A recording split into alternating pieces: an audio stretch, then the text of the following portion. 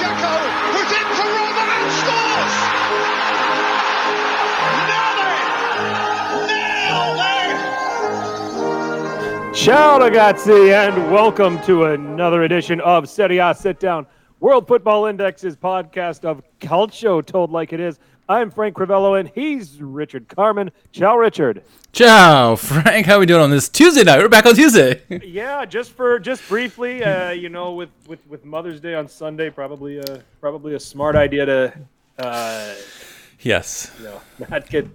not get things terribly upset by saying Happy Mother's Day. We're going to go into a podcast now. So. Yeah, I prefer to sleep in my bed than on the couch, so I'm sure you do as well. Yeah, no complaint. Yeah, definitely not fighting that one.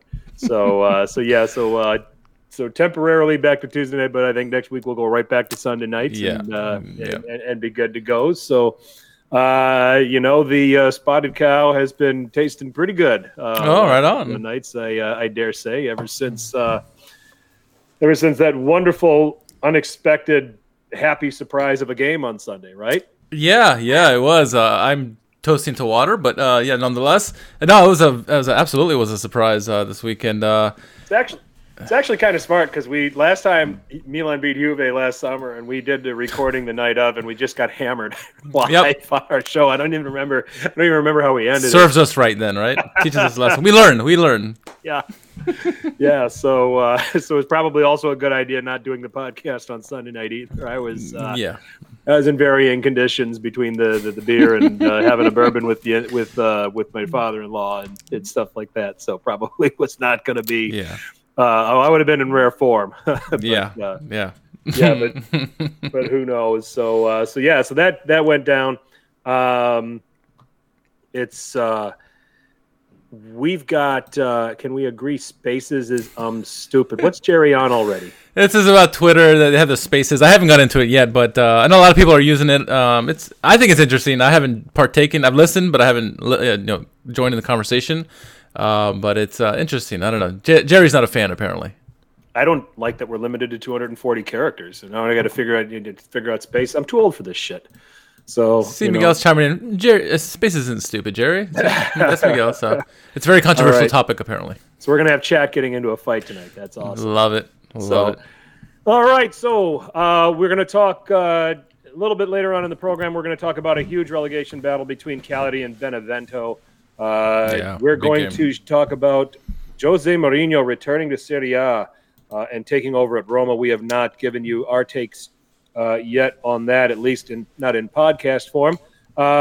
We have a DraftKings slate tomorrow for Serie A. 7 games, Richard, all at the same time, 2:45 Eastern. $15 entry has a chance to win $1,000 if you play the right guys. So I will try to help you with where you should probably go with your picks. We have not won any money yet with our DraftKings lineups there that we put together on Serie A Sit Down. So we're going to try tonight. Yeah. And then, of course, we end with the world's most popular hashtag game, Who Won Calcio Twitter. We've got a number of entries once again this week. And we'll see if we've got a lot of first-time winners of late, Richard, although Art was a repeat winner last week. Was that last week when Art won? Yeah. It's been 9 days since we did the last podcast. So speaking of returns, return to Italy. Don Totti is back in our lives. The winner of the Tweet of the Year last year. He's back on Twitter after the news of Mourinho. So welcome back to Serie A, Don Totti. the 2020 Who Won Calcio Twitter Tweet of the Year. Yeah. Back and ready to go at it. So.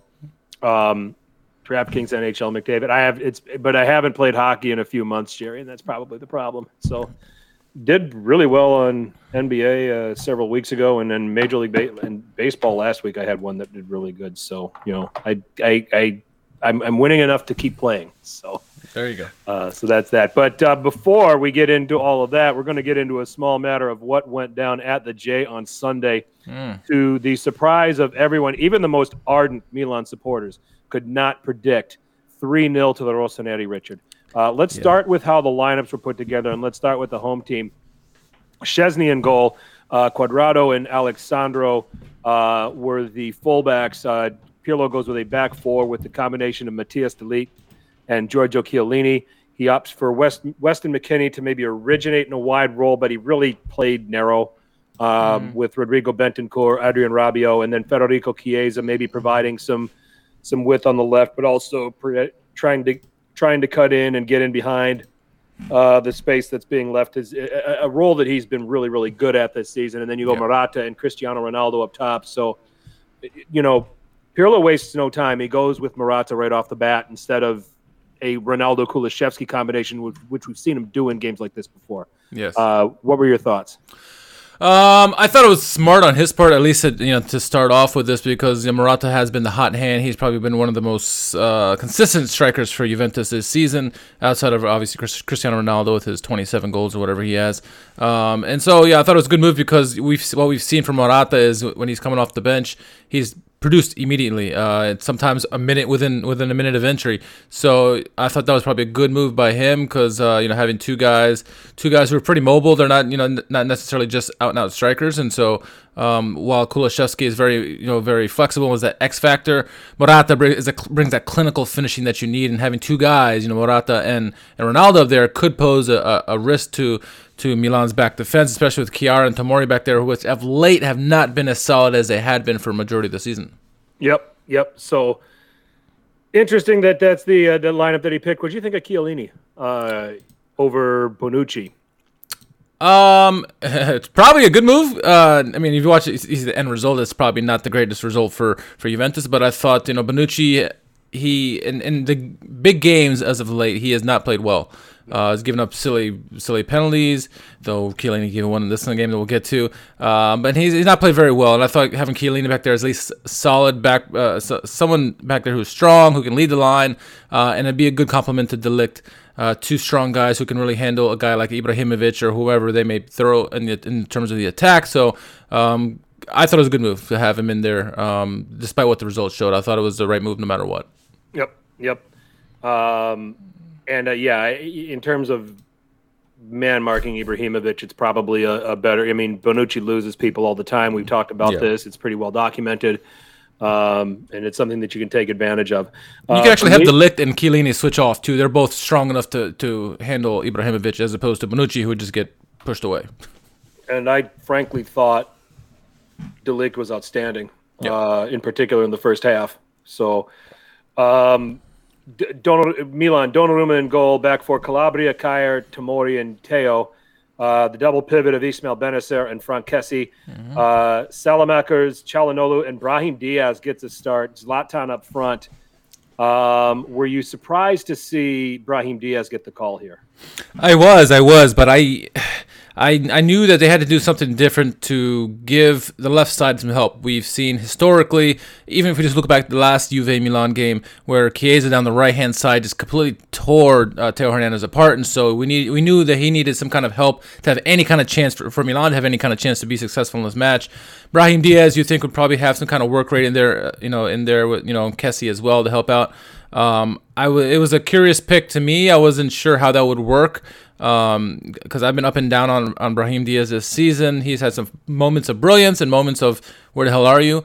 So I wasn't sure how that was going to work out, but it worked out. I think it was vital to have the double pivot back. They did not. This was not what the Benacer-Kessie partnership in that midfield did not happen in the first game at the San Siro. They deputized Calabria next to Kessie and took their shot at it.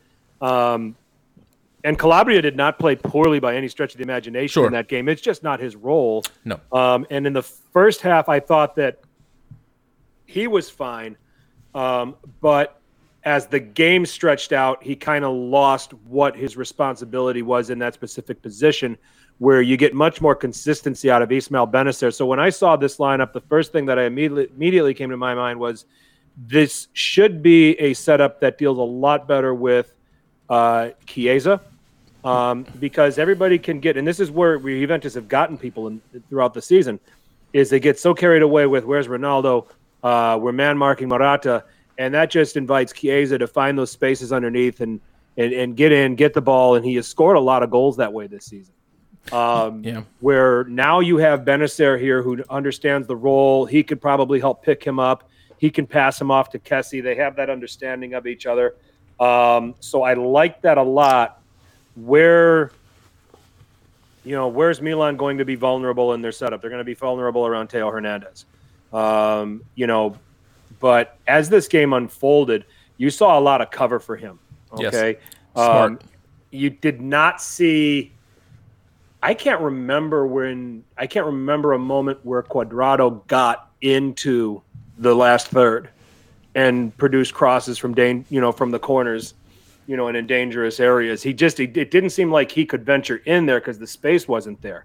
And Salamakers did a great job tracking him back against Chiesa as well. Definitely agree with that. I mean, that is such an underrated and overlooked thing about Alexis Salamakers. And say what you want about him with the ball, because I think as it pertains to Serie A, he's still developing technically. He's going to have the quality, but the stuff without the ball from Salamakers, the defending, the work rate, the work rate, that's there. Yes. And that's when you're coming into a league like this and you're trying to gain experience. If you have that baseline, you can only go up. So.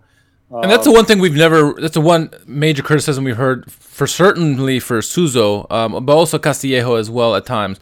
The one thing no one's ever knocked on Salamakers is his work rate. Yeah, his finishing ability, his passing ability, this and that. Yeah, but his work rate's always been there. And I think for a game like this is important, especially when you got guys like Chiesa who can get free. And I'm still trying to wrap my head around why Chiesa played on the left side, not the right side, like in the last matchup. Yeah. I know Lisi had comments about that on Twitter as well, and it didn't make sense because Chiesa was brilliant in that first matchup against them on the right-hand side. And maybe Pirlo was overthinking it, or I don't know. But either way. He gets shut down. Yeah. I don't know if he wanted Cuadrado running deeper and he wanted to have that flank available to him. Possibly, yeah. Yeah, I see Steve's comment. In all fairness, Juve was terrible on Sunday top to bottom, but let's talk about that. I mean, Juve was terrible because Milan set up to stop them. Yeah. Okay. And I actually don't think Juve was that bad in the first half. Second half, they certainly were. Milan were by far the better team, but I think Juve had lots of opportunities in that first half. I think Gigio played a little poor in the beginning, then grew into the game, and Juve missed some glorious opportunities. Like to start the game, Chiellini had a great header opportunity, take the lead, and misses the net wide. I'm like, yeah, they had their chances. I mean, they got around. They got numbers around Ronaldo. Yep. They defended Morata. They were ready to pick up Chiesa as he was coming in. You had McKennie, finding some runs in there as well. They didn't allow Cuadrado to penetrate with or without the ball from that right-hand side. Milan set up to stop Juve, and I think where Juve's terrible, there wasn't a plan B. There wasn't an adjustment. It was throw. Let's throw Dybala in there after we fell behind 2-0, and he threw him in straight up for Chiesa. It wasn't, hey, let's take a risk and get one of these more holding type guys out and go for broke. He went like for like basically. Yeah. And it was almost like, he was in a panic.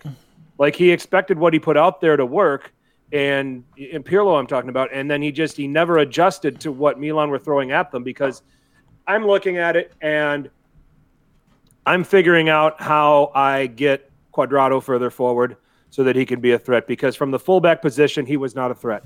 Right. If you got if you had taken the time to put another player in the game, a Danilo who was on the substitutes bench and didn't go in, okay, who can work as a third center back and give Cuadrado some freedom and some license to go forward. I think that puts a lot of pressure on Milan defensively. Certainly puts a lot more pressure on Teo.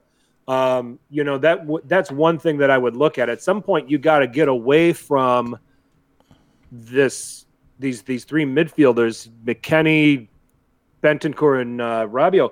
And I think the other detriment with those guys, they all look like they got in each other's way, didn't they?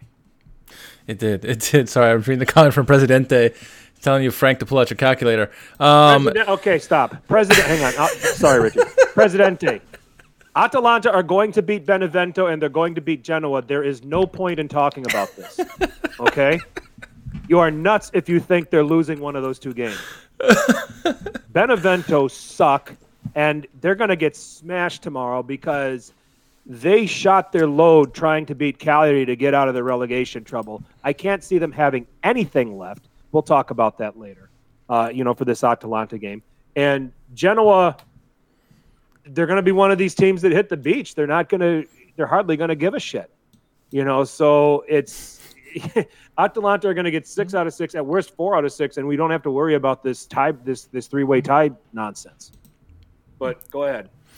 Your point. But you digress, right? I think this game in particular, Pioli really stepped up and he outmanaged Pirlo. We wondered if that was going to happen. The first time they played, Pirlo had the masterclass against Pioli. This time, Pioli had the better hand. He obviously played the better. What he did was it took away the strengths of Juventus and forced the guys like Bentancur, McKennie, Rabiot to really step up and play and beat them, and they couldn't do it. Yep. Bentancur had a great chance to end the first half or early second half, I forget what it was, that Gigio Donnarumma had to get down and make a great save on.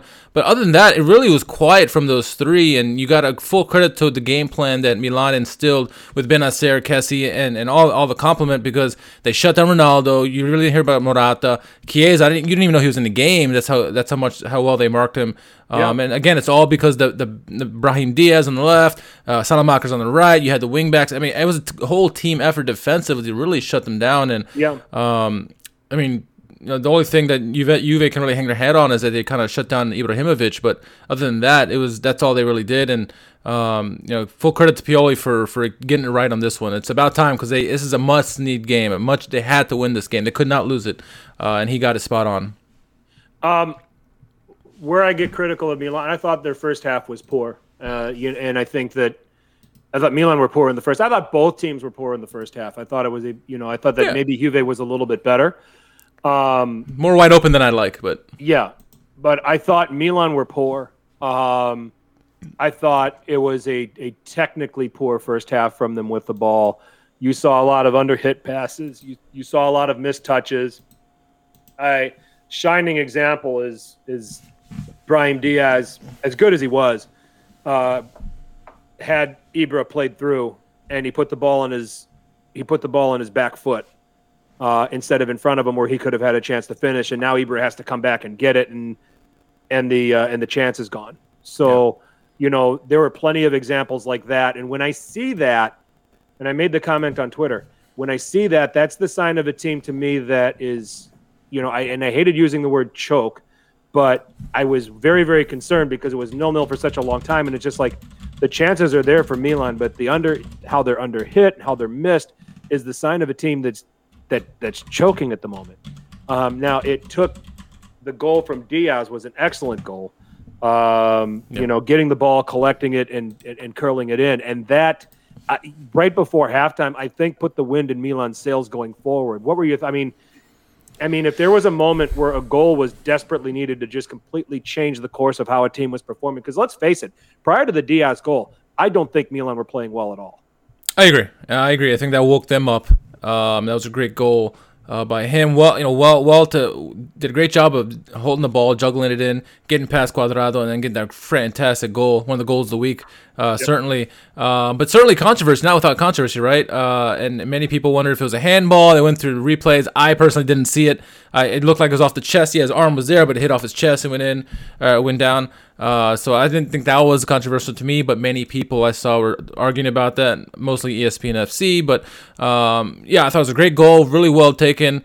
And I thought that really kind of ignited them, the gut punch you want just going into halftime, because otherwise the halftime talk is talking about Milan's more like, okay, we got to do something, we're worried, we're on the back pedal here, Juve are starting to insert themselves, and now the conversation changes. Now we're in the lead, okay, let's get confidence, let's go, and Juve are trying to question themselves. So I thought that was a perfectly timed goal, a great goal, and these big games like this need a goal like that sometimes. Yeah, for sure. So they go in 1-0 at the break. They look like they're playing with a little bit more confidence. Juve obviously opened up and tried taking their best shot early. They came out firing. And then we get the incident here with Diaz strikes the ball off of Chiellini's arm, and somehow the referee doesn't see it. And they have to go to VAR. I thought they weren't going to call it. Honestly, I think that might have been the most ridiculous need for VAR ever. It should have been called on the spot. It was obvious to anyone who saw it. So poor on the referee, but the penalty gets taken, and Kessie does I hate those slow. I mean, it works for Kessie most of the time, but I hate them. Him and Simi does the same thing, and I'm like, it drives me nuts because it just drives me nuts. You shouldn't be doing that. You're giving a goalie a great opportunity to kind of read what you are by going so slow. If you go faster, it gives him less time to react, and I don't know. I don't. And here's what I'm gonna say. Here's what I've learned about taking penalties, because I take, when I played, no, I took them. I wanted to take them. I wanted that responsibility. And what I was taught by my coaches were, before you even get to the ball, you need to know where you're going. Yeah. And you commit to that before you even set the ball down. Kessie changed the run up this time. It wasn't his usual penalty. I agree. It looked a lot different and you run up and you just drive it to that spot. Okay. I wonder if because Szczesny making the save in the last game was in their heads. The problem is the slow approach for me. If it gives me the feeling that you are giving the goalkeeper a lot of information. Yes. Okay. Yes. As to where you intend to go with the ball. And more often than not, when I see that run up, the penalty is usually poor. It's usually under hit, because now you're putting all of this focus into this twinkle toe bullshit that now you can't. I mean, Simone Zaza in 2016, right? And and no power in a shot. It was just a depressing penalty. It wasn't accurate at all. Yeah.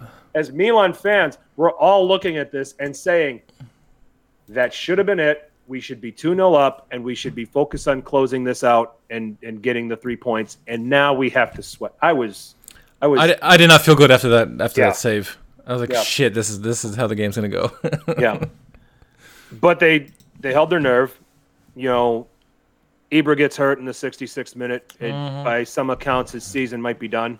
Yeah. Heard some rumors about that. Yeah, we've been anything. I think it was a sprain in his knee, but not. Yeah. With only a couple of weeks left in the season, there's just no way you're going to be able to get him back in time. No.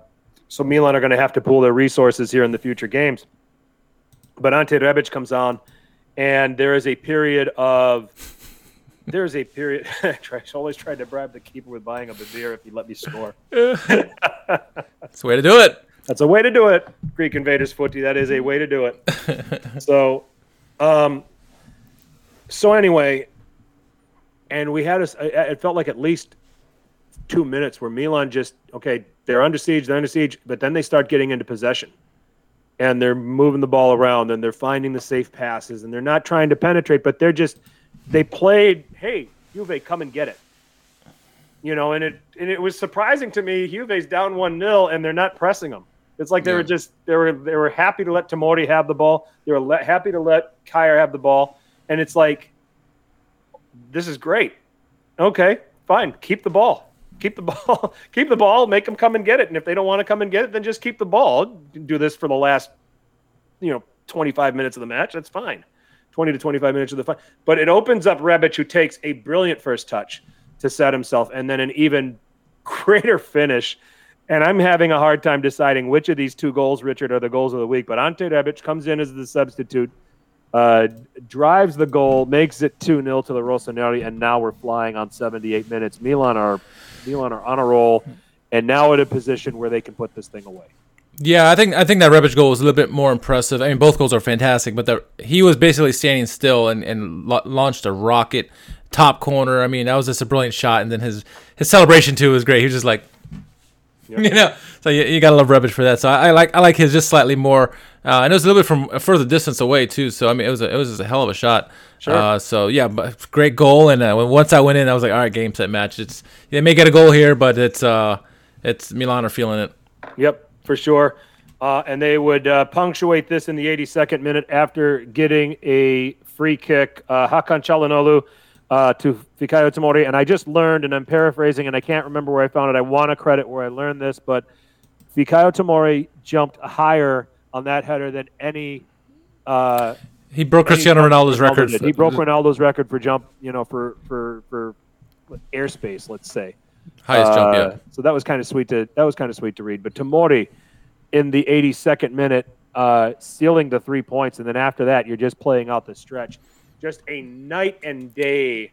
By the way, let's not forget to mention, he dunked all over Chiellini on that too. It was Chiellini and I forget who else was, maybe Delict, but he just got high up there. I'm like, I thought they weren't even jumping, but they were jumping. He was just that much higher. I mean, great leaping ability by Tomori. I was just so fired up from the goal being scored. Tomori's balls might have been resting on Chiellini's head. I think they were. And then the celebration was great too, right? I know Milano Miguel likes the celebration by Tomori. I mean, I thought it was freaking fantastic celebration by him. First goal for him. And Milan fans all said the same thing. Make this permanent now. Yes, yes. Oh, my. So 3-0 to Milan. They get a massive, massive result. And you and I said this. There's no top four without winning this game. They've won this game. Are they top four? Are they going to the Champions League? Can we boldly make that prediction about them? I don't know. I can't quite say yet. I think they're in a much better position than they were a week ago. Getting a win against Juventus is huge because Atalanta is it's very hard to get a win against them, especially when they put up 5 goals. Even if they don't care, they're going to put up 5 goals. And then, you never know with Torino and Cagliari because they're, both trying to save off relegation, even though they're kind of in the driver's foot themselves. It's going to be, it's better chance now. Like I said, I can't say it. You may be able to say it. I can't say it, Frank. Are you going to say it? Because I certainly can't at this moment. Well, they have to beat. What is it? They got to beat Torino tomorrow at Torino.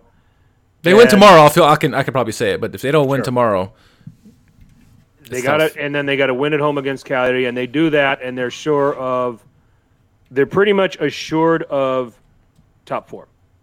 I mean, Juve has Sassuolo and Inter. And Inter have won the championship. They could care less. I still think they're probably going to try to beat Juve just to spite them.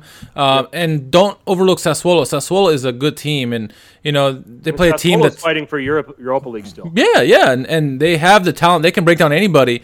And so if you don't come prepared for them, they're going to rip you apart. And so I think those two teams can beat Juventus. But if Juve finds some way to win those games, it gets so much tighter for Milan. And I don't want to see it come down to a 3-way tie at the end like you and Presidente were talking about. That's the last thing I want to see.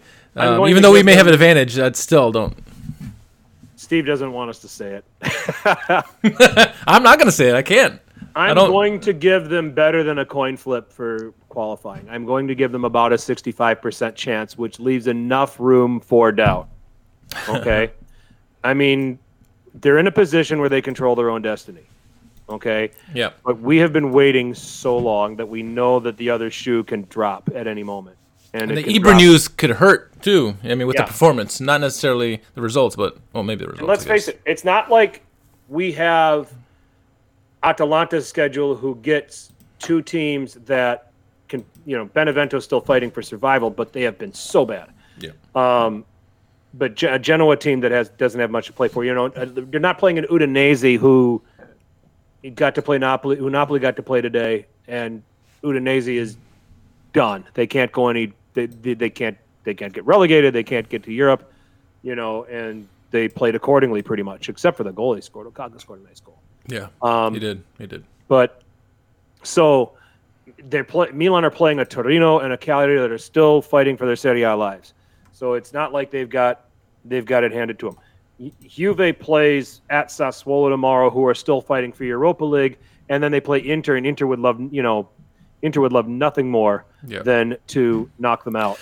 I heard people say that Inter is going to do Juve a favor and let them beat them or draw them, and so Milan can get out. I was like, don't forget, Inter hate Juve more than they hate Milan. They do. There is a rivalry there with Milan, obviously, but they hate Inter more or hate Juve more. So I would not be surprised, if Conte tries to win 2-0 against his former team or something like that, and just eliminate them for good and be like, ha ha ha ha.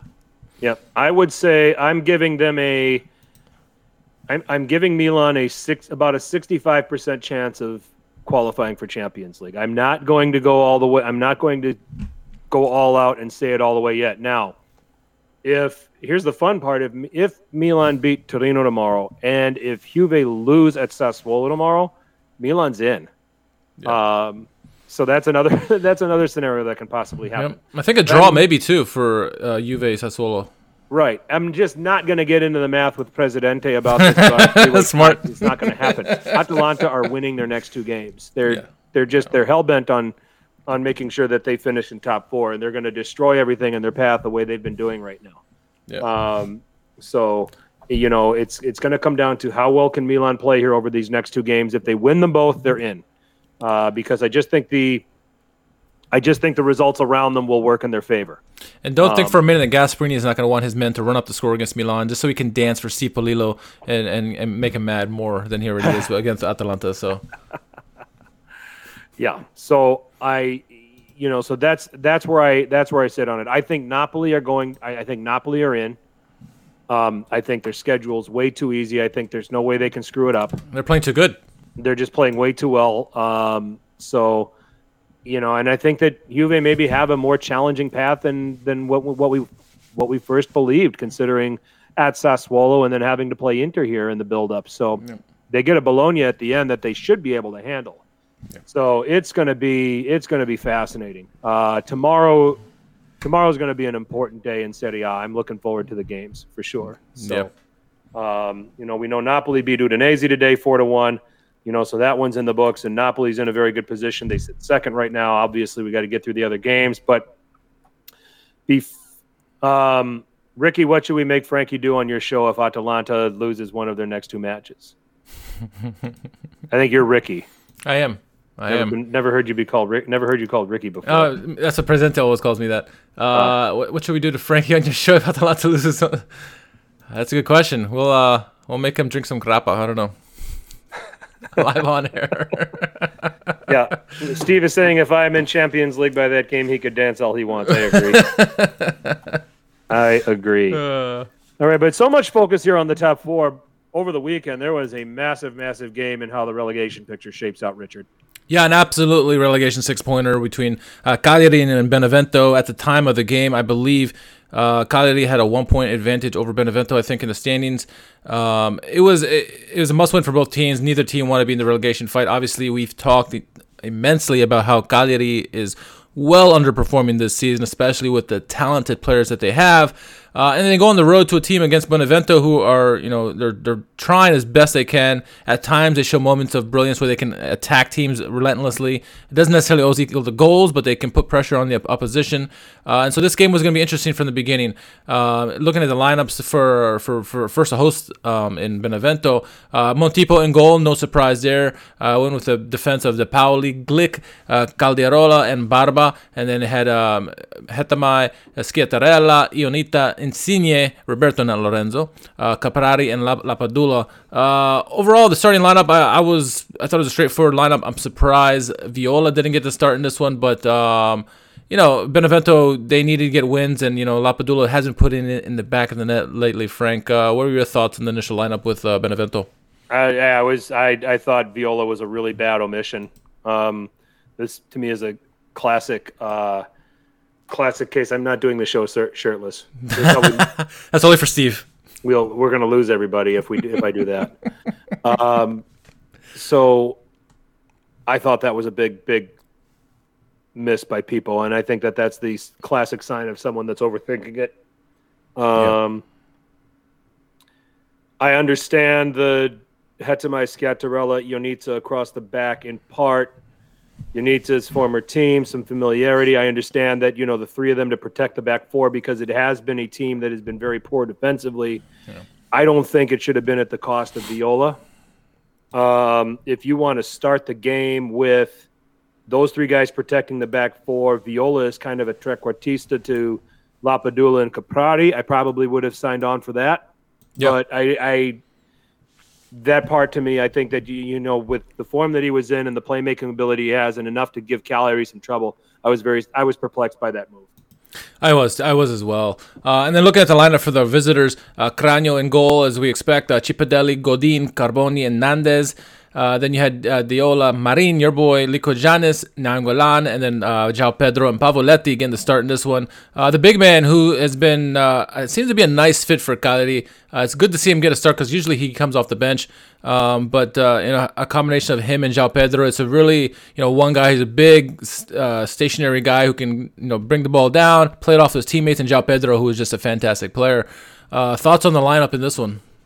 Yeah, I like this. I've been touting Razvan Marin to anyone who wants to listen this year, and he had a nice game. Nandez with his usual work rate. Nainggolan. Nandez had like 2 assists in this game or something crazy. So what's that? Nandez had like 2 assists in this game or something. Yeah, and if this game was going to mean anything to anyone, it was going to mean more to Nainggolan than anybody else because of all the time he's put in at Cagliari. Yeah. Through the years. And then I like that 2-forward combination of the target and then the guy that can kind of create a little bit and move off him a little bit. And, so I like the buildup. You had enough quality and you had enough variation in characteristics of players that could unbalance Benevento. So I liked how Simplici set this up. Yeah, and speaking of setting things up, Simplici certainly set the first goal up in this one off a corner kick, a well worked training ground move where they did some nice passes, ended up going to Lykogiannis, and goal of the week candidate here, wonderfully taken here in the first minute. Frank, what a set piece goal! I mean, they totally caught Benevento flat-footed on this one. They executed it perfectly. It rarely gets executed this well, especially with the placement of the shot by Lykogiannis. The perfect time to do a training ground type set piece like this is very, very early in the game. Yeah. When the other team is, probably in a mode of trying to feel their way in a little bit, get a feel for where the runs are. They've seen some tape of what Cagliari's tendencies are under normal corner kick situations, and they're just assuming that that's how it's going to be right off the bat. And you hit them with something like this. It was brilliantly executed. Benevento totally napping throughout the whole thing. Yeah. And it was well finished by Lykogiannis. Liko playing much better these past few matches. Rumors of him leaving in the summer, being heavily monitored by Aris, AEK Athens, and his youth side, Olympiacos. Interesting summer stuff. I mean, I'd hate to lose him. I actually enjoy watching him play. He's technical. He's got a strong left foot. A good left wing back in this league that lacks quality at the left wing back position. I'd hate to see him go. So hopefully that's not true. Yeah. And hopefully he stays in Italy. But anyway, but that's the time you get them, with something like this. It's the perfect time to do it where players are still trying to find their way into the match and they're used to, they're going by what they see on tape. And you hit him with this. It was a master stroke by Simplici. It really was. No, it certainly was, and I think that was the wake-up call that Benevento needed. As soon as that goal went in, they kind of woke up and started putting the attack more on Cragno's end. To Cragno's credit, he was standing up and really making some great saves to keep the score as was for as long as he could. Lapadula would get a goal back in the 16th minute, a nice little chip shot over Cragno. Nothing the keeper could have done on that one. Maybe come out a little faster, I guess, but Benevento really trying to get, after going down so early in the match, they did try to put the pressure, and a lot of pressure they did against Cagliari. They only got the one goal, though, into the first half and before they went to intermission. Frank, Cagliari, they started out great, no doubt about it. Get that early goal. Yeah. But I think they were kind of resting on their laurels and trying not to make any other mistakes and kind of let Benevento have too much of the ball in that first half. Obviously, they got the goal back, but they continue making pressure. And I thought that Benevento had a couple good opportunities to get a goal here before halftime, and they just couldn't get it. Did you like the way Simplici kind of dropped off after that first goal? Or did you even see it that way? I saw it get really chippy in the first half. Yeah. Pavoletti got a yellow early, as is Scattarella. I thought that Kamil Glick and Leonardo Pavoletti were going to get into a street fight. Yeah, that would have been nice. The way they were going at each other. I thought that, the game was physical, which you want to see when you got 17th against 18th and your Serie A survival's on the line practically. As much as these coaches tried to dismiss that this could mean relegation for the loser, that's just coach speak. Deep down, really hard to stay up without winning this game. Yep. So I saw it get really chippy. To the point with the Lapadula goal, and he took it well, but I thought Cagliari got really, really casual in that moment. Yep. A lot of flat-footedness, a lot of just slow to act on certain things, and that's where it freed up Lapadula. And I think it was, and I can't remember the defender. It was a 2v1. type of situation where Caprari was able to get the ball in between the lines, between the midfield and the defense. And the midfield didn't track to pick him up, and it left a defender stranded. And Lapadula sees that, he kind of just drifts off, kind of just peels off a little bit, and there's the space to play him, and he's in. But kind of an overall team goof up by Cagliari to allow that to happen. I think they kind of got caught napping. They switched off, and Caprari and Lapadula are players that are going to take advantage of that, and they did.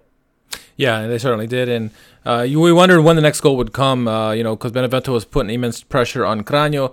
Cragno was doing what he could to keep the score very low. But the next goal, the guy you just mentioned who tried to get in a street brawl, Pavoletti, he ended up getting wide open on a set piece, gets a tap in for a header for a goal. 2-1 at that point, Frank, and Cagliari looking good. And then I want to mention a substitution, and it's Kwadwo Asamoah. He comes into the match. And it's very insignificant of a move, but in the I forget what minute it was. This shortly after he came on, he takes down Viola. Viola finally gets into the match. The guy who we've been screaming to start this game. He gets taken down in the box. Initially, it's called a penalty. They go to VAR, and somehow VAR says no goal, no penalty. This is certainly controversial. I know. I think it was on ESPN. They were saying like if this was Juve Milan, this would have the whole world talking about it. This didn't get enough plug that it should have, because I thought this was a crime. It should have been a penalty against Asamoah. There's certainly contact, in my opinion. I'm curious what your thoughts are. And Benevento did get screwed on that play in particular. What were your thoughts on that? Yeah, I was surprised they pulled it. I was surprised that they didn't give the penalty there, and I think that they were saying like Viola was diving maybe or whatever, but there was contact. That's the point. There was significant contact. It wasn't just like he tapped him. It was leg to leg. I mean, he took him out. Maybe Viola overreacted, but it was a penalty. There was maybe there was maybe with Viola, there was maybe a little hint of overselling it. Sure. And that's probably what the referee interpreted and why he took the decision to not award it. But yeah, it's one of those that you can be fouled and oversell it, and it's fine, right? Yeah, I mean, absolutely. That's what I would say. If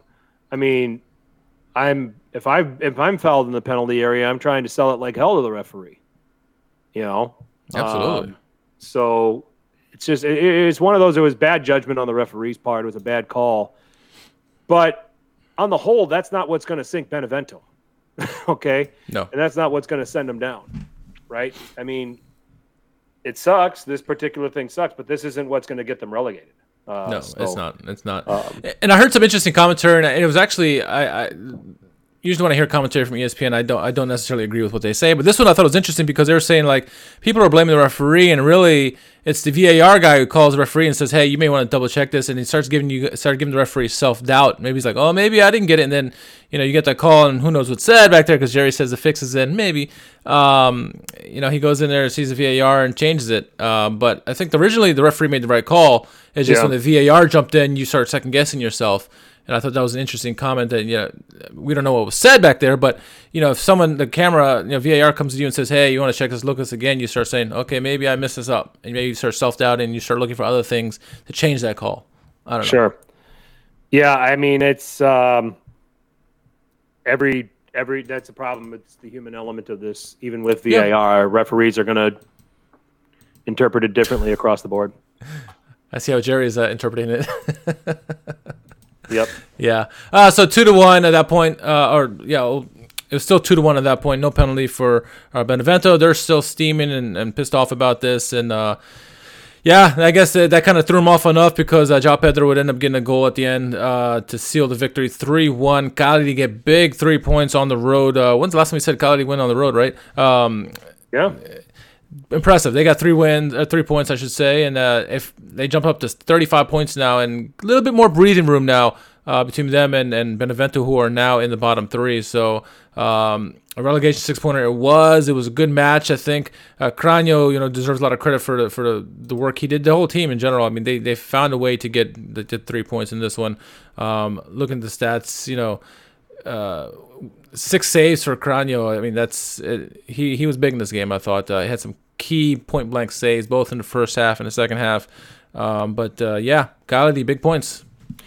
I'm going to give the hot take that Cagliari will be officially safe after tomorrow because I think they're going to beat Fiorentina in Sardinia, as well as Fiorentina have been playing. Even if Fiorentina beat Lazio, Jerry? Lazio can't defend right these days.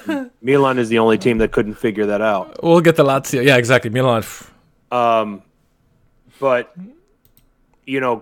I think they're going to win, and I think Benevento is going to lose to Atalanta tomorrow. So I think that's going to mean Cagliari is going to be safe with 2 games to go because it's going to put them 7 points clear of 18th. Mm-hmm. So that's where this victory goes a long way. And now I think the Fiorentina, they're going to scrap their way to that win. It's not going to be pretty, but I think they're going to get it done. I'm going to look at a 2-1 kind of scoreline there. They're not going to keep Vlahovic out all game, not the way he's been running. No.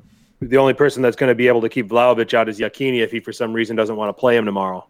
But anyway, Benevento have just been an unbelievable free fall. Their defending has been poor. And they're at a space right now where they're going to get Atalanta tomorrow. And, you're looking at some of these other teams and some of the games that they're going to be faced with, and they're all going to have a chance to get a little bit of distance from Benevento. I think that, like I said, Cagliari in particular, I think after tomorrow they're going to be safe, and they're going to get to 38 points. And Benevento's going to be still on 31 with 2 games to play. If and when Benevento get the drop, do they give it to Pipo?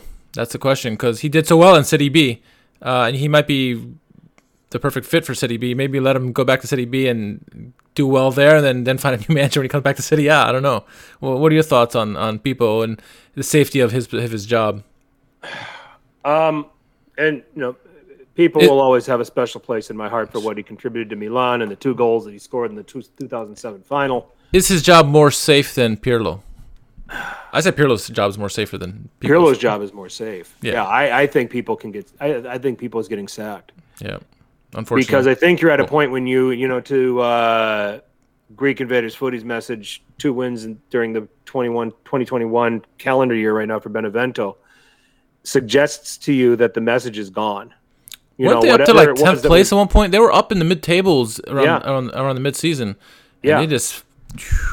It's time for a new voice, and it's time to restructure some things. It's time you're going to have to move on from some players that are not going to want to play in Serie B. They're going to find work, and Caprari is going to find another team to join up with.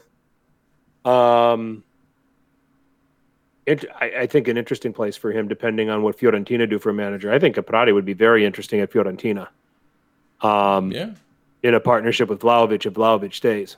So that's one guy. There's Viola, who showed some good form and deserved to have the opportunity to stay with the Serie A team.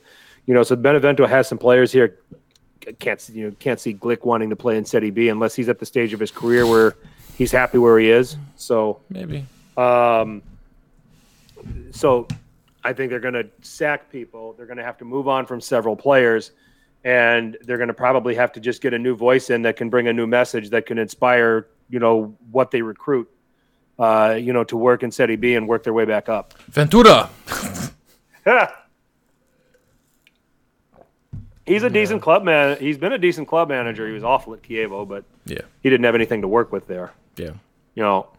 I don't want to totally his time with the Nazionale just stains him though. Yeah. Wherever he goes. Yeah. So, Cagliari, I think after tomorrow are in position to pretty much be safe. So we'll see what happens.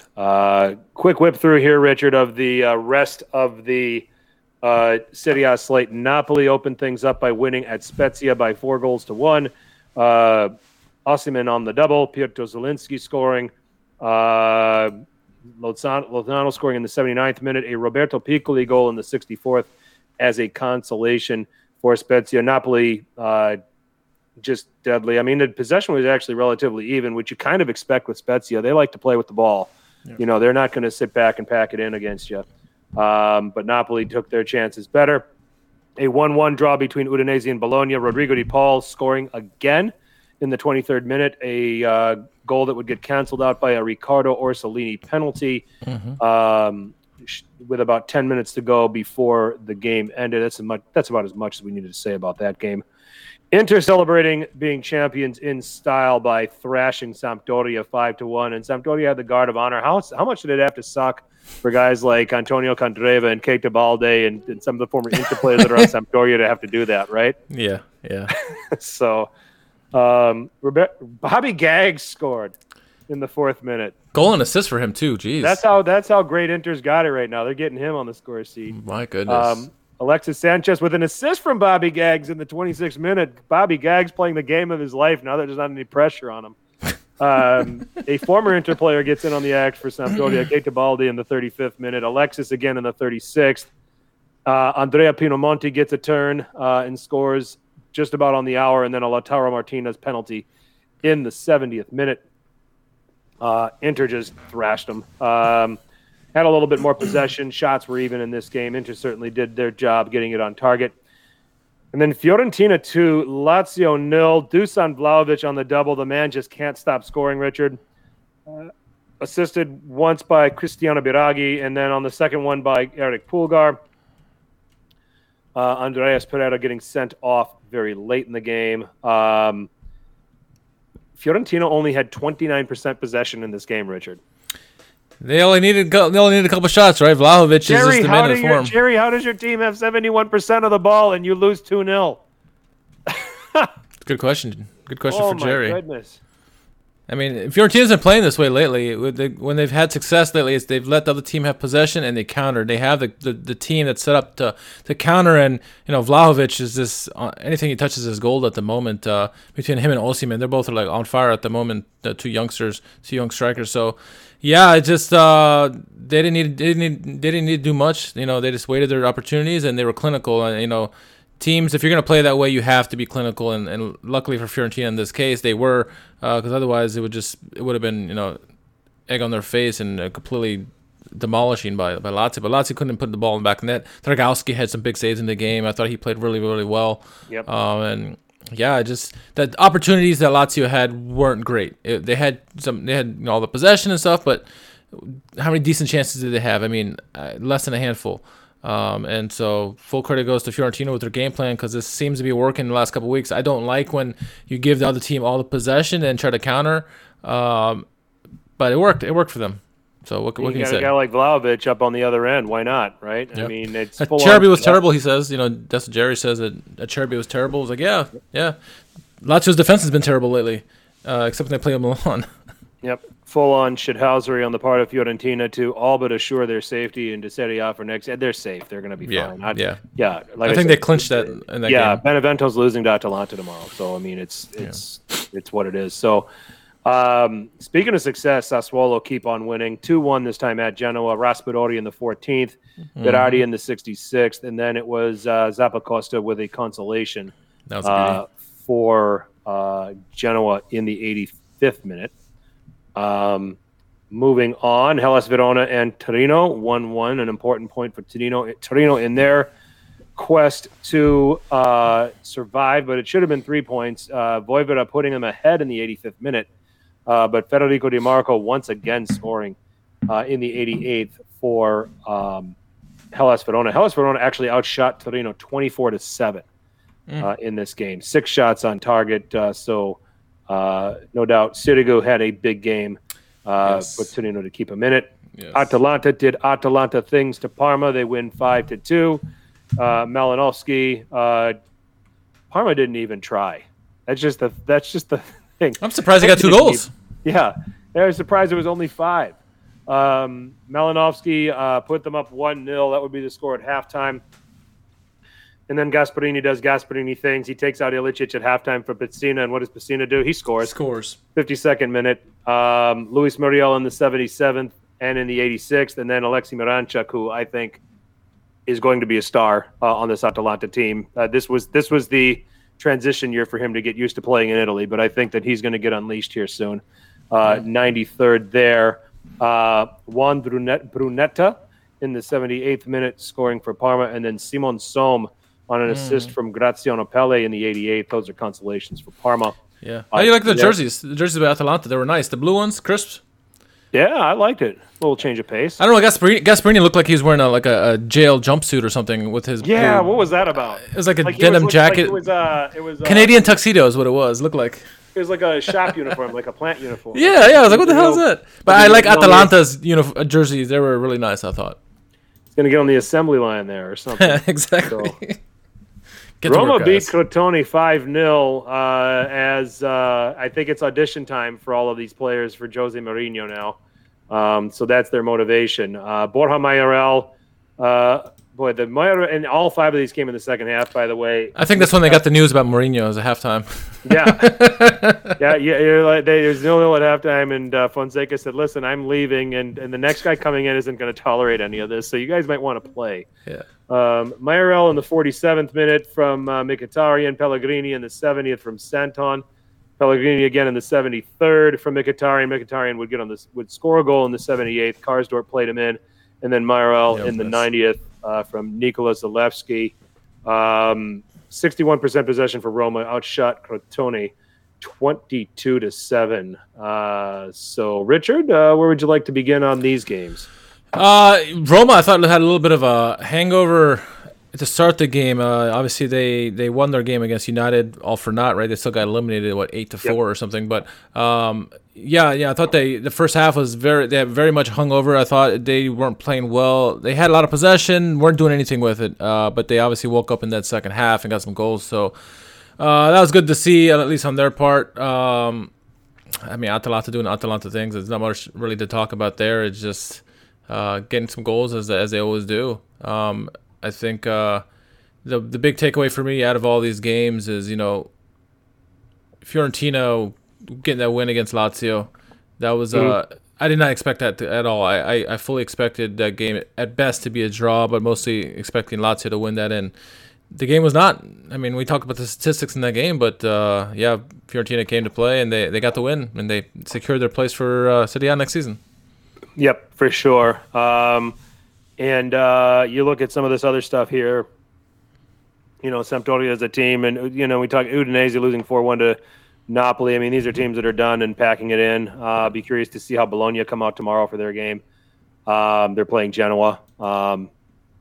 We've got, Cagliari, like I said, has a chance to secure safety for next year with a win over Fiorentina. Fiorentina, like I said, like you said, they're safe. They're back next year. Let's see what kind of improvements they make. Napoli and Atalanta, they're just going to crush and kill everything in their path and make sure they leave no doubt about their place in top 4 and getting into the Champions League next season. So, certainly fully expect to do that. And then, to Presidente's point, Lazio's in this conversation still. Sure. Beat Parma, and if you can win the makeup, you're against Torino. A lot of things still have to go their way, but we'll see what happens. But it's going to take them needing to win 4 straight, which could be a bit of a mountain to climb for them. So we'll see. We'll definitely take a look and see what happens there. So I think that's where I'm at on those games. Parma and Crotone pretty much playing up the stretch before they head back to Serie B next season. Mm-hmm. And Spezia is the one team that this could be interesting in terms of between them and Benevento. I think Cagliari and Torino are going to be safe. I just hope they're not safe at the expense of Milan. I think that it is legitimately down to Spezia and Benevento as to who's going to take up that remaining relegation spot. I say you just let them play 3 more times for the rest of the season and let them figure it out themselves. Yep. Goals of the week, I only have 3. Okay. And I know there were a lot of goals and a lot of quality goals, but I'm going to go number 3, the Lico Giannis goal. Okay. On the set piece. Number 2, Brahim Diaz to open the scoring. And number 1, the blast from Rebic was phenomenal. So 3-2-1 for me. Honorable mention, giving some shouts to some goalkeepers. Dragowski, as you said, but Cranio also with 6 saves for Cagliari to help preserve the win for Cagliari against Benevento. Yep. No, I agree about those. My honorable mention, Rodrigo De Paul with his goal for Udinese. Inter's team goal where Pinamonti scored. I thought it was really nicely done there. Another team goal, Sassuolo, with Raspadori getting his first goal of the game. I thought that was really nice. So that was my honorable mentions. Number 5 for me, Osimhen, his second goal in the game against Spezia. I thought he took it really well off that set piece to get it off his chest and then put it past the goalkeeper. Number 4 for me, Zappacosta for Genoa was a consolation goal, but I thought it was really, really well taken. Yeah. I have the same top 3, just not the same order. Number 3 for me is Brahim Diaz, really well taken. The skill just to get the ball settled was better than, almost as good as the shot, right? Rebic, like I said, slightly better than Diaz. I thought it was a great goal, great power on the shot. And Lykogiannis for me is number 1, just the whole set play. The shot was great, but I thought the whole play in general was just a thing of beauty. You rarely see the set pieces work that well, so that's why it's number 1 for me. Yeah, I mean, there's no debate. I mean, we at least are in agreement on the top 3. So, yeah. Tomorrow will be fun. 8 games, not necessarily simultaneously. I think Cagliari and Fiorentina are kicking off before the other 7. But nonetheless, we'll get into Phil's going to segue us into some coaching moves here, and we're gonna let's answer his question first. I mean, we're going to talk about Marino to Roma, but let's talk about De Zerbi possibly going to Shakhtar Donetsk. Is that a done deal yet? I know Fabrizio Romano is commenting on it, but yeah, it's close. I don't know if it's confirmed officially that he's signing, but it's pretty close. It would be a big loss, a massive loss to Serie A, I think, if he were to go, because he was linked to many big clubs in Serie A, or at least we linked him at least. I think he's a fantastic manager, and what he's done with Sassuolo so far has been superb. And I was hoping, part of me, that they would stay with Sassuolo and keep working on them and try to get them closer to, securing a definite Champions or Europa League spot, and maybe even contending for the top 4 next year. Who knows? If everyone plays and no one's injured. But what are your thoughts on the possible rumors that he goes to Shakhtar Donetsk? I think his style is a great fit for the talent they have there. I think they would actually become a tougher out in the Champions League than they've been. They're going to be free playing. They're going to be free scoring. And I think that they're going to, Shakhtar has historically been a nuisance at the European level. Yep. I think they could be even more of a nuisance under him. I hate seeing him leave. Yep. But I really like the fit for him. This is his best shot for Champions League, no doubt.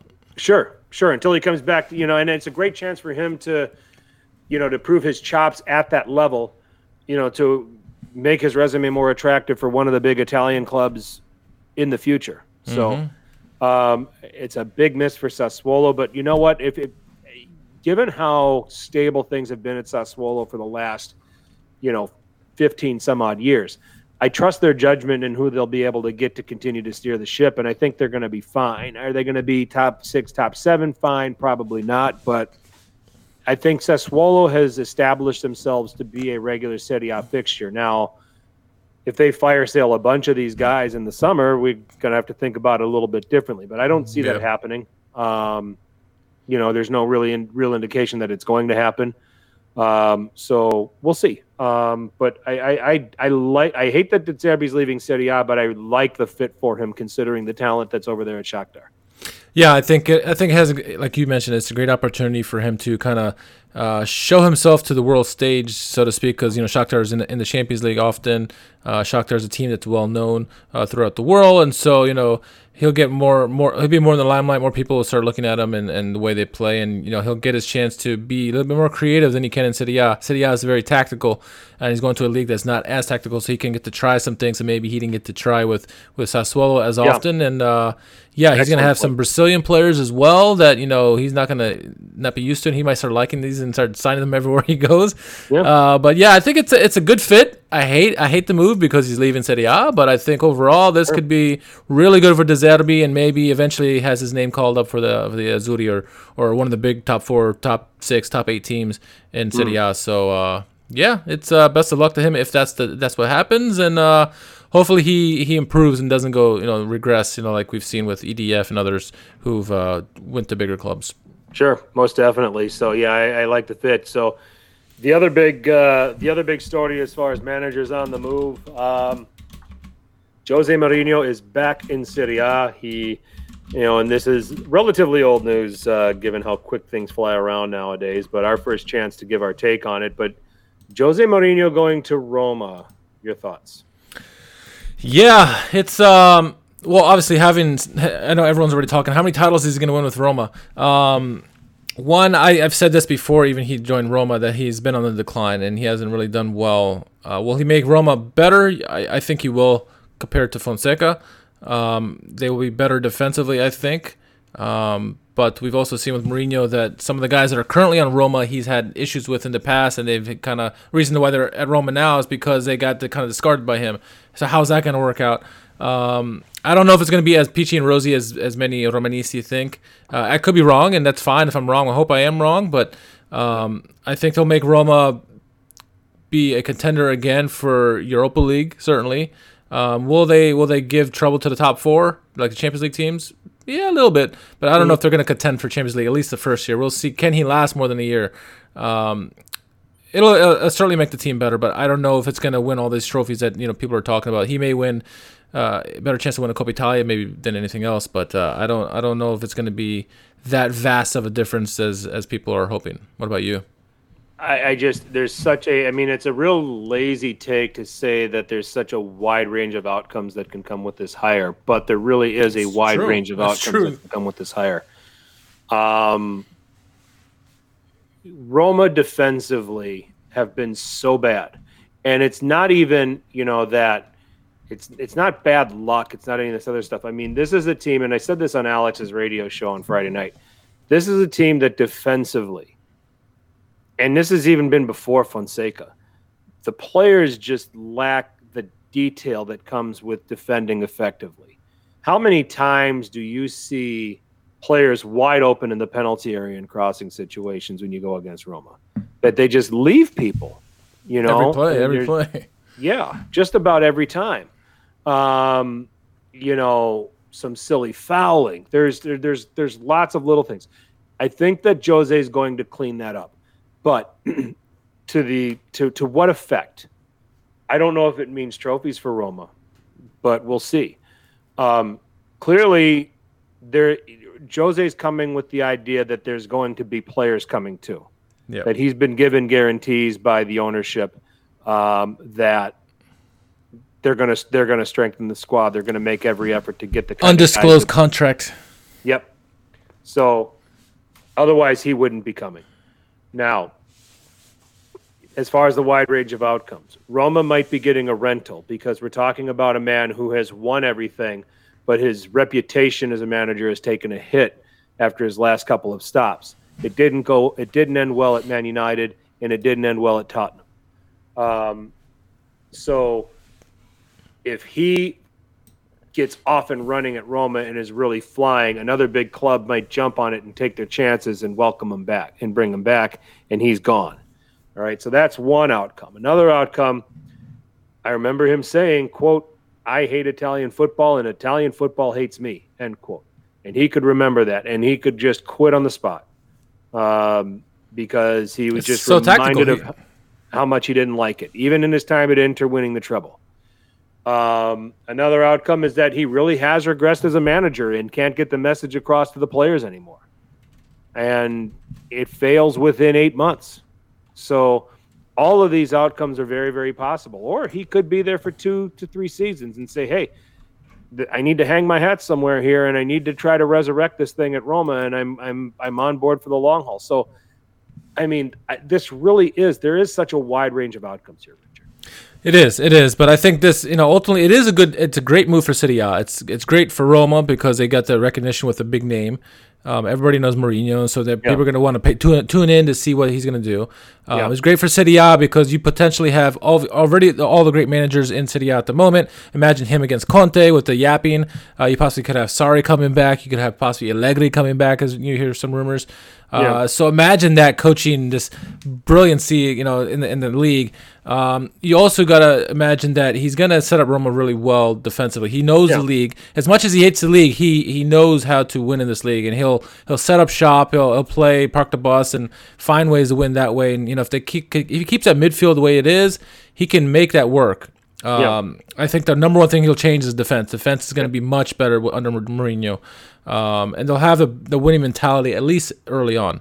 So I think it's a great move for the league, great move for Roma. Yeah. I'm not sold yet on that it's going to work, but I think good on Roma for getting him, and if they can bring in some players to help him out to fit whatever kind of style he wants to do, great. That's great. But I think it's going to be entertaining football for Serie A and Serie A fans and people from outside the league too, because more people are going to start tuning in with this to see what Mourinho's doing. So, I mean, basically, this is a really simple thing to say.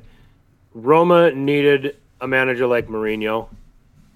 Mourinho needed a job like Roma. Yeah.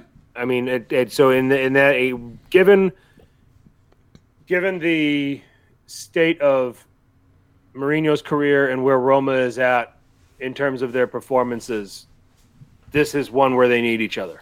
And it's the marriage we didn't think we needed. Yeah, but and we benefit because Serie A gets a manager who has had a decorated history. He's a talker too. Has a way with words. So we're gonna get some sound bites. I love his sound bites. I love his sound bites. I do. So we get to benefit from all of that. So we're looking forward to it. Maybe we see a return of Balotelli if he doesn't join with Monza. Get promoted. Yeah, I don't know if that's happening. I think that ship has sailed. Should we try to see if we can help people win a little money? Sure. Before we do that, two quick things real quick. Buffon announcing his second retirement with Juventus. A lot of rumors that maybe he goes to Parma next year and Serie B to try to help them just in his last hurrah. He's leaving. And then also the big news of today actually is Verratti, the injury that possibly could affect the Euros and the Azzurri. Thoughts on both real quick on those news bits from today. I mean, Buffon needs no endorsement from me on his career. Yeah. Or you or anybody in the chat. Yeah. Greatest goalkeeper, one of the greatest goalkeepers of all time. I don't understand the negative comments about Buffon, especially from Juventini. I saw a lot of that on Twitter. But yeah, what do you want? You know how old the guy is? I mean, yeah, he's like 75. Let him alone. Yeah, he's one of the best goalkeepers ever, if not the best. Leave him alone. He deserves it. Whatever he wants, let him do what he wants. Yeah, so charismatic too. Verratti injury, I'd have a lot more concern if we didn't have the development of players like Locatelli. You've got Jorginho still there. You've got Barella still there. We'll see if Sensi can get his legs back under them. I mean, it's escaping me the other midfielder that was key without Verratti on the last round of qualifiers. Pellegrini's been decent when asked. I think there's enough to cover.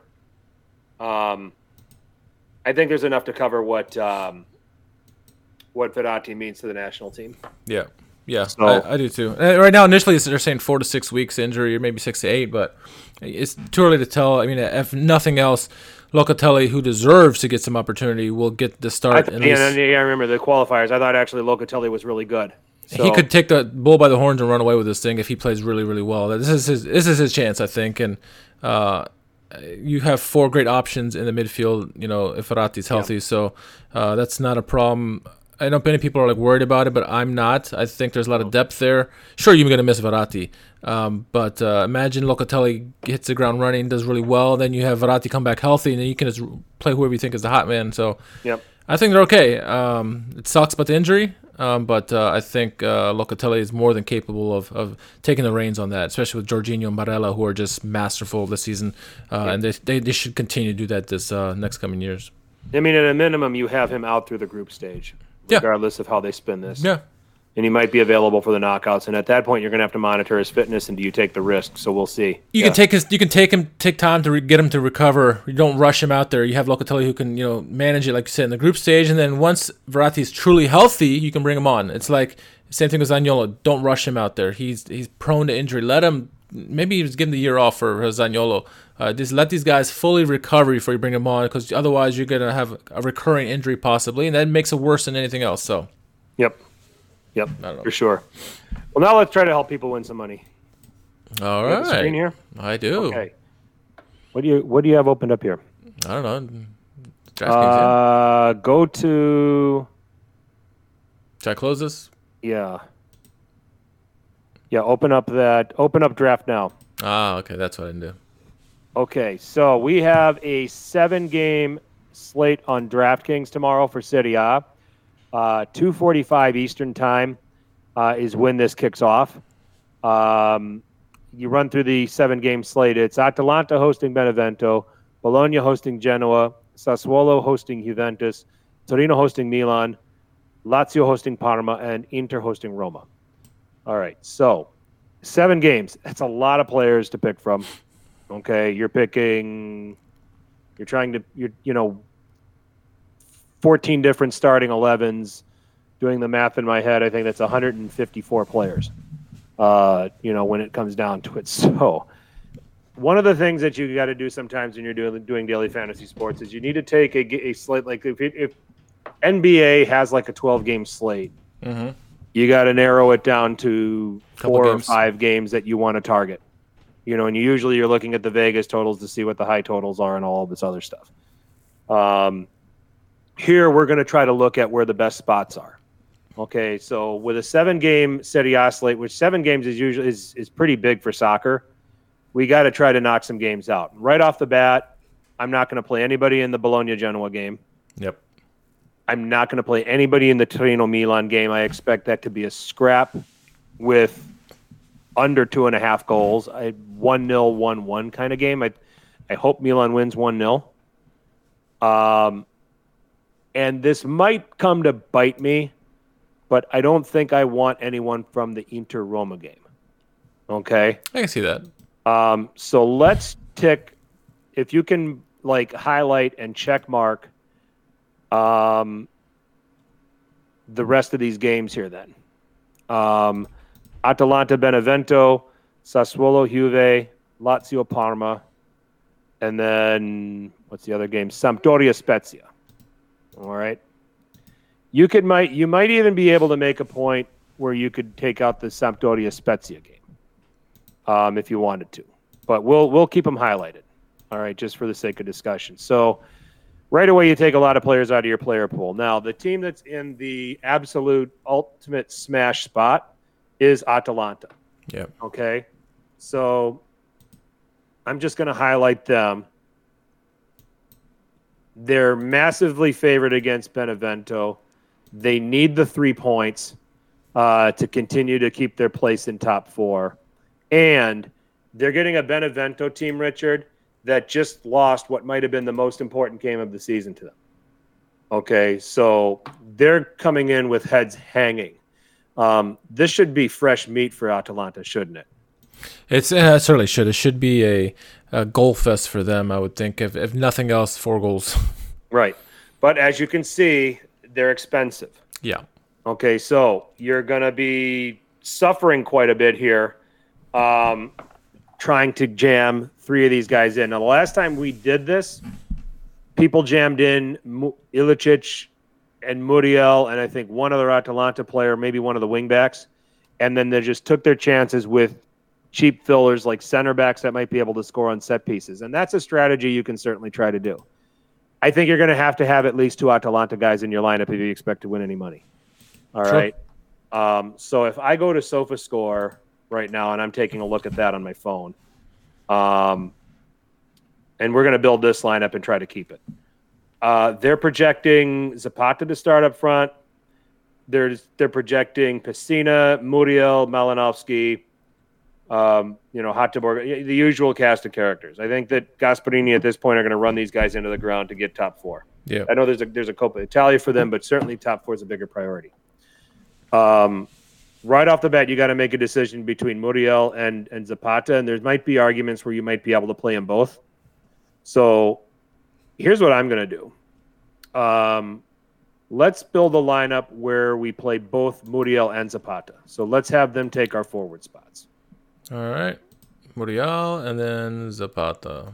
Actually, let's put Muriel in the utility so that we have a space for another forward. So right off the bat, that takes your average remaining to 4,800 a player, which doesn't look good. So from there you got to make some real interesting decisions. Lazio's still chasing something, and they're a big favorite against Parma. So they're another team that I would have some interest in. I'm not paying $10,900 for Ciro Immobile on this slate, though. Sorry, Jerry. Yeah, I just not when Muriel's 11,500. Oh, and I get it. Caicedo. Yep. He's questionable anyway. And even Correa is really expensive at 9,200. Yeah. For a guy that if he's going to be that much, you better get a goal out of him. But can I get Alberto in there in the midfield? Let me just see how that looks. That puts me down to 4,000 a player. If I play Luis Alberto against Parma, okay, which means we're dumpster diving now for forward. So if I've got Zapata at forward, we've got Alberto. Put Alberto in a midfield spot though, not at a forward. Let's see if we can keep that forward spot open. I'm not used to this right here, so yeah, patience. Okay, no worries. There we go. This is where we might have to look at Spezia players to give us some value. Traveling to Sampdoria. You don't know how invested Sampdoria are going to be at this stage in the season. And I'm just trying to look at their pricing right now. Giassi is 4,600. Let me just peek at. They project him to start tomorrow. Yep, he's in there. And for 4,600, a guy that's going to probably play about 70 minutes at a minimum in a game that they need, I would make him our second forward. Okay. Just because you're gonna need it. Okay. You're going to need the savings. You're going to need some value. And he's a guy that is going to be in a game that Spezia has got to try to get something out of to continue their survival. And he's a player that at his price can get you enough crosses and shots and rack some things up. And if he gets a goal, we're going to be way ahead of everybody else in this field because people aren't going to think to click his name. So after that, so now we've got to try to find some value at. It's not a slate where I want to spend up at goalkeeper. So let's get goalkeeper out of the way. All right. We see Sports Yellow is at 5,900. We're not going to be able to afford that if we're going to go this route with playing both Muriel and Zapata. We need to get into the 4,000s. Maybe even to the 48. Might be able to spend 4,800 on Providel. But you know where I'm going? Andrea Consigli. Oh, yeah, that's a good shout. 4,100. Against the Juve that you know are going to shoot. Against the Sassuolo team that's going to yield some shots. It's a home team, big underdog, and he kind of gives us a little bit of savings. So that's that. Now let's go to the defender position and let's see if we can find another value there. And I think I want to try to go to the Spezia team again. What's Marquezza coming at? Marquezza plays left back for Spezia. He's not projected to start for SofaScore, but he's 3,700. Yep. Let's just throw him in there. We don't know what Spezia's starting lineup is going to be, but he's at a price that helps us fit our build. Now, all right, so what do we got here? We've got Giassi, Zapata, Alberto, Marquezza, Consigli, and Muriel. So if we're playing too expensive Atalanta guys, Richard, we're going to have to take a chance on a cheap defender. We're going to have to take a chance on a center back that might have a chance to score a goal on a set piece. All right. So here's where I'm going with this. There's a couple of Lazio players that I'm interested in that I want to be able to pair with actually, let's go into the midfield and go for value. There's a couple of Lazio players that are in there that I want to be able to pair with Alberto against Parma. That nobody's going to do. If people are going to go to Lazio, they're going to try to go to Caicedo, Correa, Immobile, and they're going to go to Alberto, which we're going to just bite the bullet and take them, right? Right. Okay. Here's a couple of options. With Lucas Leiva out, with Sergei Milinkovic-Savic out, Andreas Pereira suspended, got Marco Parolo sitting there at 3,000. That's pretty tasty. Yeah, he should be getting some playing time. They have been deputizing Marusic as a defender, and they don't have him listed as a defender here on DraftKings. Acerbi at 4,300, that's too much to count on a goal. Stefan Radu, 4,900, that's too expensive. So we want to attach somebody to Luis Alberto in case it happens on a set piece. So I think our best bet is just playing Marco Parolo for 3,000. For 3,000, and just take it, because we've seen him in games where he scores, and he might get a run out in this game based on these injuries and suspensions that are in Lazio's midfield. Okay, now Akpa Akpro could get the start, and he's 5,000, and that could screw things up for us. But let's put Parolo there.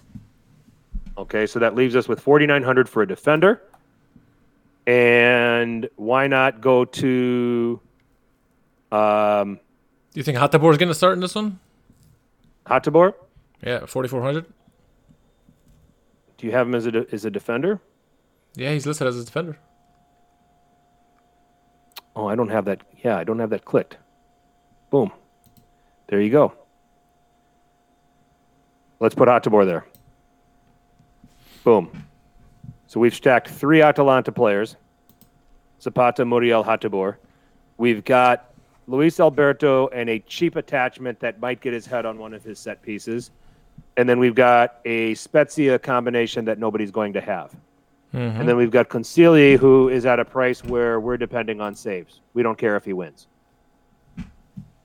We like that? I like it. All right. You can log out because that's my account, and I'll update the entry. So that'll be the Serie A sit-down lineup. So out of those, we're telling you, go ahead and take the shot on playing Zapata and Muriel together, because if they start together, they can both score. Now, this is all subject because at that 11,500 price tag, it gives us flexibility to switch to a Malinovsky and then move some things around. We like Luis Alberto, who's going to be in a situation where he should see a lot of crosses, set pieces, shots, doing a lot of things open play, but doing a lot of things on dead ball. So we want to make sure we jam him in. The 2 Spezia guys, Marquizza and Giassi, give us cheap pieces that from a team that needs to get something out of a game. And then we finish it off by getting Hateboer, and then we're going to go for value with Consigli and goal to fit all the expensive guys. So sounds good to me. Talking it out, that's a good strategy. We get 3 players from the biggest favorite on the board that should score at least 3 goals tomorrow, and they all could be involved in it. We get different than what everybody else is going to do. I kind of like it. So sounds good to me. I like it. All right, so that's the Serie A sit-down lineup. We have Zapata, Giassi, Alberto, Parolo, Hateboer. Who's the other defender already? Marquizza, yep. Consigli in goal, and then our utility is Muriel. Subject to change based on the actual lineup, but that's the one that we'll lock and load and save. So, all right. So we're not responsible if you lose. You're the ones clicking the buttons, but that's a lineup that we're going to take our shot at and play responsibly. And yes, play responsibly. Don't play over your head. So yeah, I enjoy doing those exercises. Yeah, I do too. Yep. So that's our build. All right, moving on now to the world's greatest hashtag game, Richard. Who won Calcio Twitter? Who won Calcio Twitter? There it is. So we'll kick things off. I'll start this one off, Frank, if you don't mind. This one comes from Uncle Sharma getting to the action. So the original tweet was from Susalista. It said, since this tweet, he scored a goal. So I guess the original tweet was Uncle Sharma making fun of Leao. So then after that apparent tweet, Leao went ahead and scored 2 goals, 3 assists in the following 3 games. So then Uncle Sharma responded back. One unfollowed Zlatan on Instagram, dropped a rap album, and then no trophies won. So nice. Sharma gets a point on that one. Nice. Sharma coming through and getting on the board, as he always does. All right. At Juve_Nelson7, detailed comparison of Zidane and Guardiola's baldness, a thread. And curvy shape, Pep 9 out of 10, Zidane 8 out of 10. I guess we're doing this because they both played in Serie A at one time. Yeah. But the funny thing is that this is actually a knockoff of an original tweet, which is the next Who Won Couch at Twitter. And that was actually based off of detailed comparison of Lukaku and Conte's baldness, a thread. It's the exact same thing, but this is a little bit better. And where is that? Is that in the replies? Or no, you found it? @_ the fraud, Antonio Conte. Pep may have lost the battle, but at the end of the day, Conte is always the loser. Sure, all 3 managers have won domestic titles, but at least Pep and Zidane have nothing to hide. So. It's a good thread. You gotta read through the thread. It's really good. That's the end of the thread. Yep. Shine, smoothness, winner. Yeah, he gave Zidane the win. All right. So. All right. Pretty creative. All right. Moving on. This one comes from. Let's see. What is this? All right. So this comes from Pirlo causes. You can read the screen handle by yourself. It says, "No way do I have as many Who Won Couch nominations as Inter has trophies in the last decade." One. Nice. Proppenscheiter. All right. Another thread. This is comparing Conte and Lukaku. That's the one I was talking. That's the original one. Okay.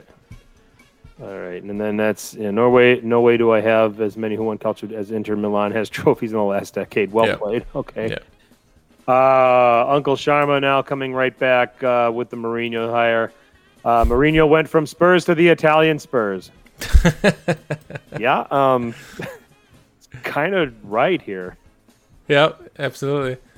And he's not the only one who's had the same sentiment. Connor Clancy, the same thing. What a move. He's left the Spurs to join the Italian Spurs. Michael Lisi pointed us to that as well.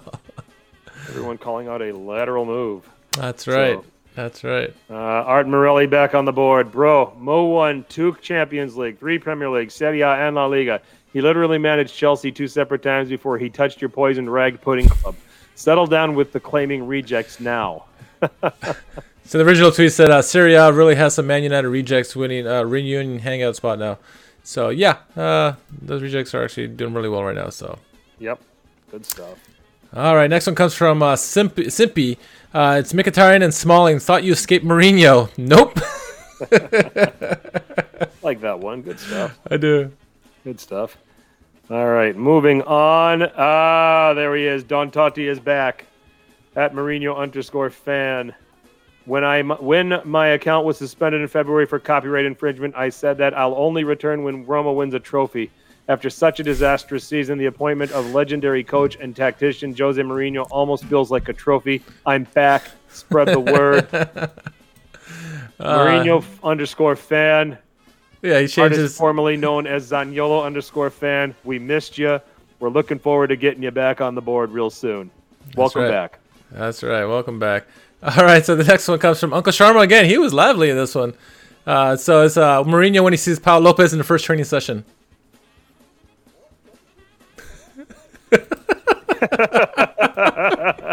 What is this? What? Why? That was good. Very nice. All right. That Milan fan. First photograph of Mourinho inside Roma's trophy room. Oh, that's good. Jake is our leader in the clubhouse, I think. He is. But there's some other good ones here, too, I thought I remember seeing. All right, so Mourinho in an N95 mask with a crate of vegetables. Yeah, or something like that. Yep. All right, so next one comes from Matteo de Genova. He says, me and the boys gathering to watch the Azzurri this summer. All the caps in the penalty box after the brawl against the Rangers. Oh, that was recently, wasn't it? Yeah, just the other day. No. The Calcio guys get on the board. Conte just hoping his wig doesn't fly off. Yeah, so Inter posted a video of them throwing Conte up and down for celebrations, and so he's just hoping his wig doesn't stay off, stays on, I should say. Oh, okay, let's see. Rafael Hernandez says, turns out Jorginho is a fantastic player. Who would have thought? Anyone who's watched him for Napoli. Yep. That's welcome, Chelsea fans. Yep. All right. Patrick Kendrick is on the board. Hey. Spezia are playing Highway to Hell before kickoff, presumably a subtle reminder to their players as to the financial impact of dropping back to Serie B. Yeah. Good one. I think he's up there with Jake. Yeah. Okay, this one nominated to us by Jake. It's actually Farino. It says Donnarumma when Milan lose to Juve and make the top 4.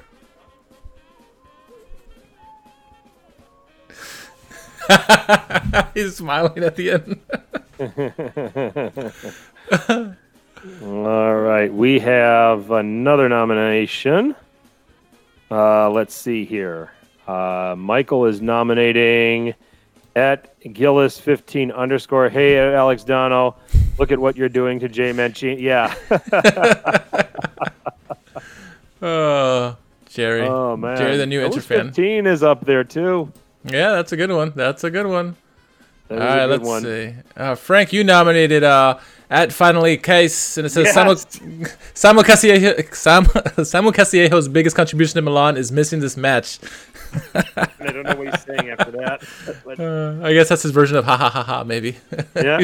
he was too happy about that. He couldn't spell. He didn't spell ha ha ha right, yeah. Well played. Apex Crafter nominating Richard.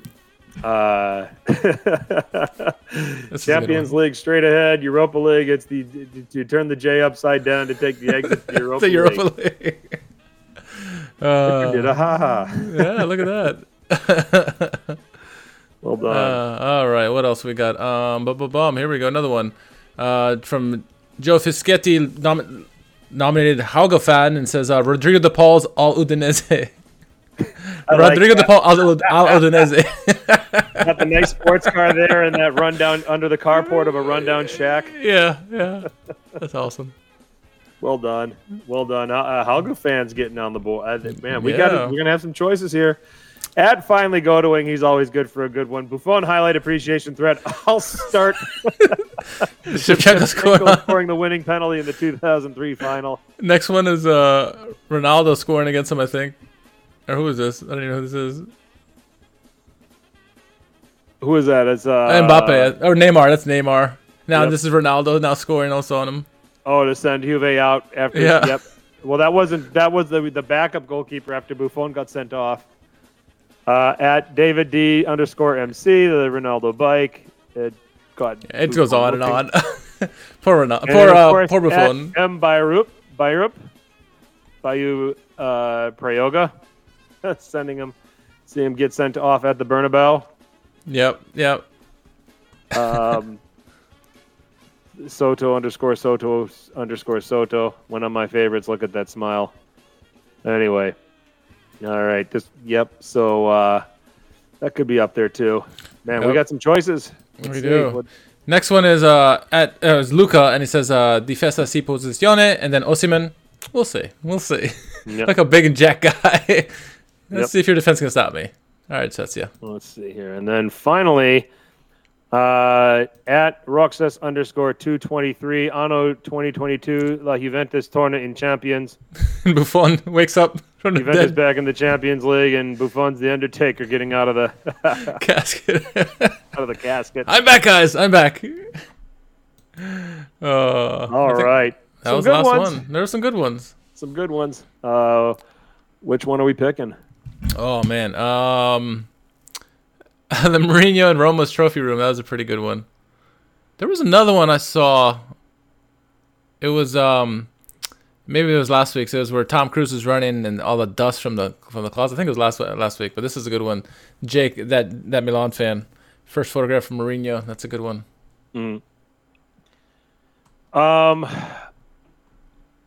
I think it's Jake. You know, yeah. I think that's slightly better than Uncle Sharma's Mourinho's take on Paul Lopez. Yep.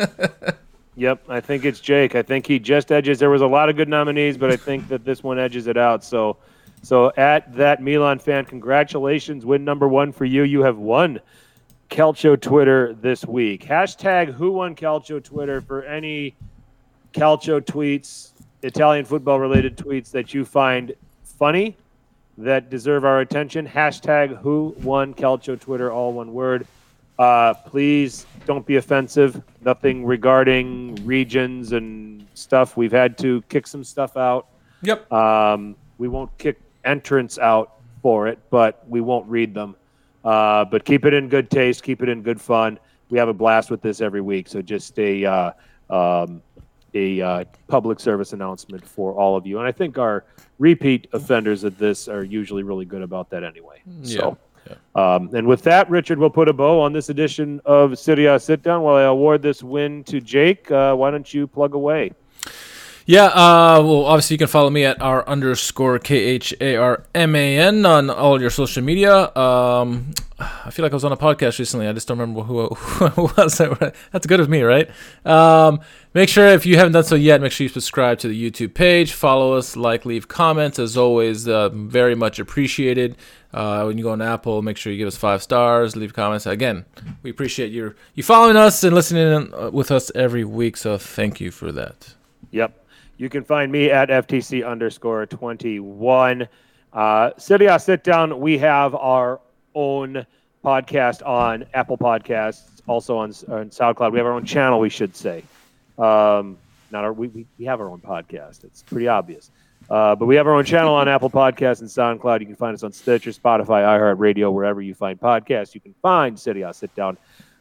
So any of those places are fine. Drop good reviews, say good things. Pass the word, of course. At Serie A Sit Down on Twitter or Instagram, comments, questions for future podcasts. Hashtag Who Won Calcio Twitter nominees. We take them. We take them on Twitter. If it's on Instagram, I won't see it. Facebook, we're there occasionally, but drop a note anyway. We'll probably grab it. So you guys keep us going. What was this? Number 192, Richard? Actually, it's 193. Is 193. 193. We're getting up there. 7 to go. I don't think we're going to get to 200 before the season's over, but I don't think so either. We're closing in on 200. We are. It is astonishing. So, it really is. So, and we only can get there because we have the support and we have the listeners that continue to continue to give us their time, and we're very, very grateful for it. Chat. Thank you so much. All of you were awesome. Great questions, great comments, great banter, as always. If you are watching this video for the first time, please subscribe and also drop a like. The subscription, you'll get notifications on when we go live so that you can join in, get in on the banter, and get in on the chat with everybody else. So please join us. And we'd like to know where you're from and where you are watching us from and all of that other stuff. And just get in on the fun. So back on Sunday night, Richard. Back on Sunday night. Yep. Awesome. So we will join you then. We will be live on our YouTube channel again on Sunday night at 9 p.m. Eastern. Yeah.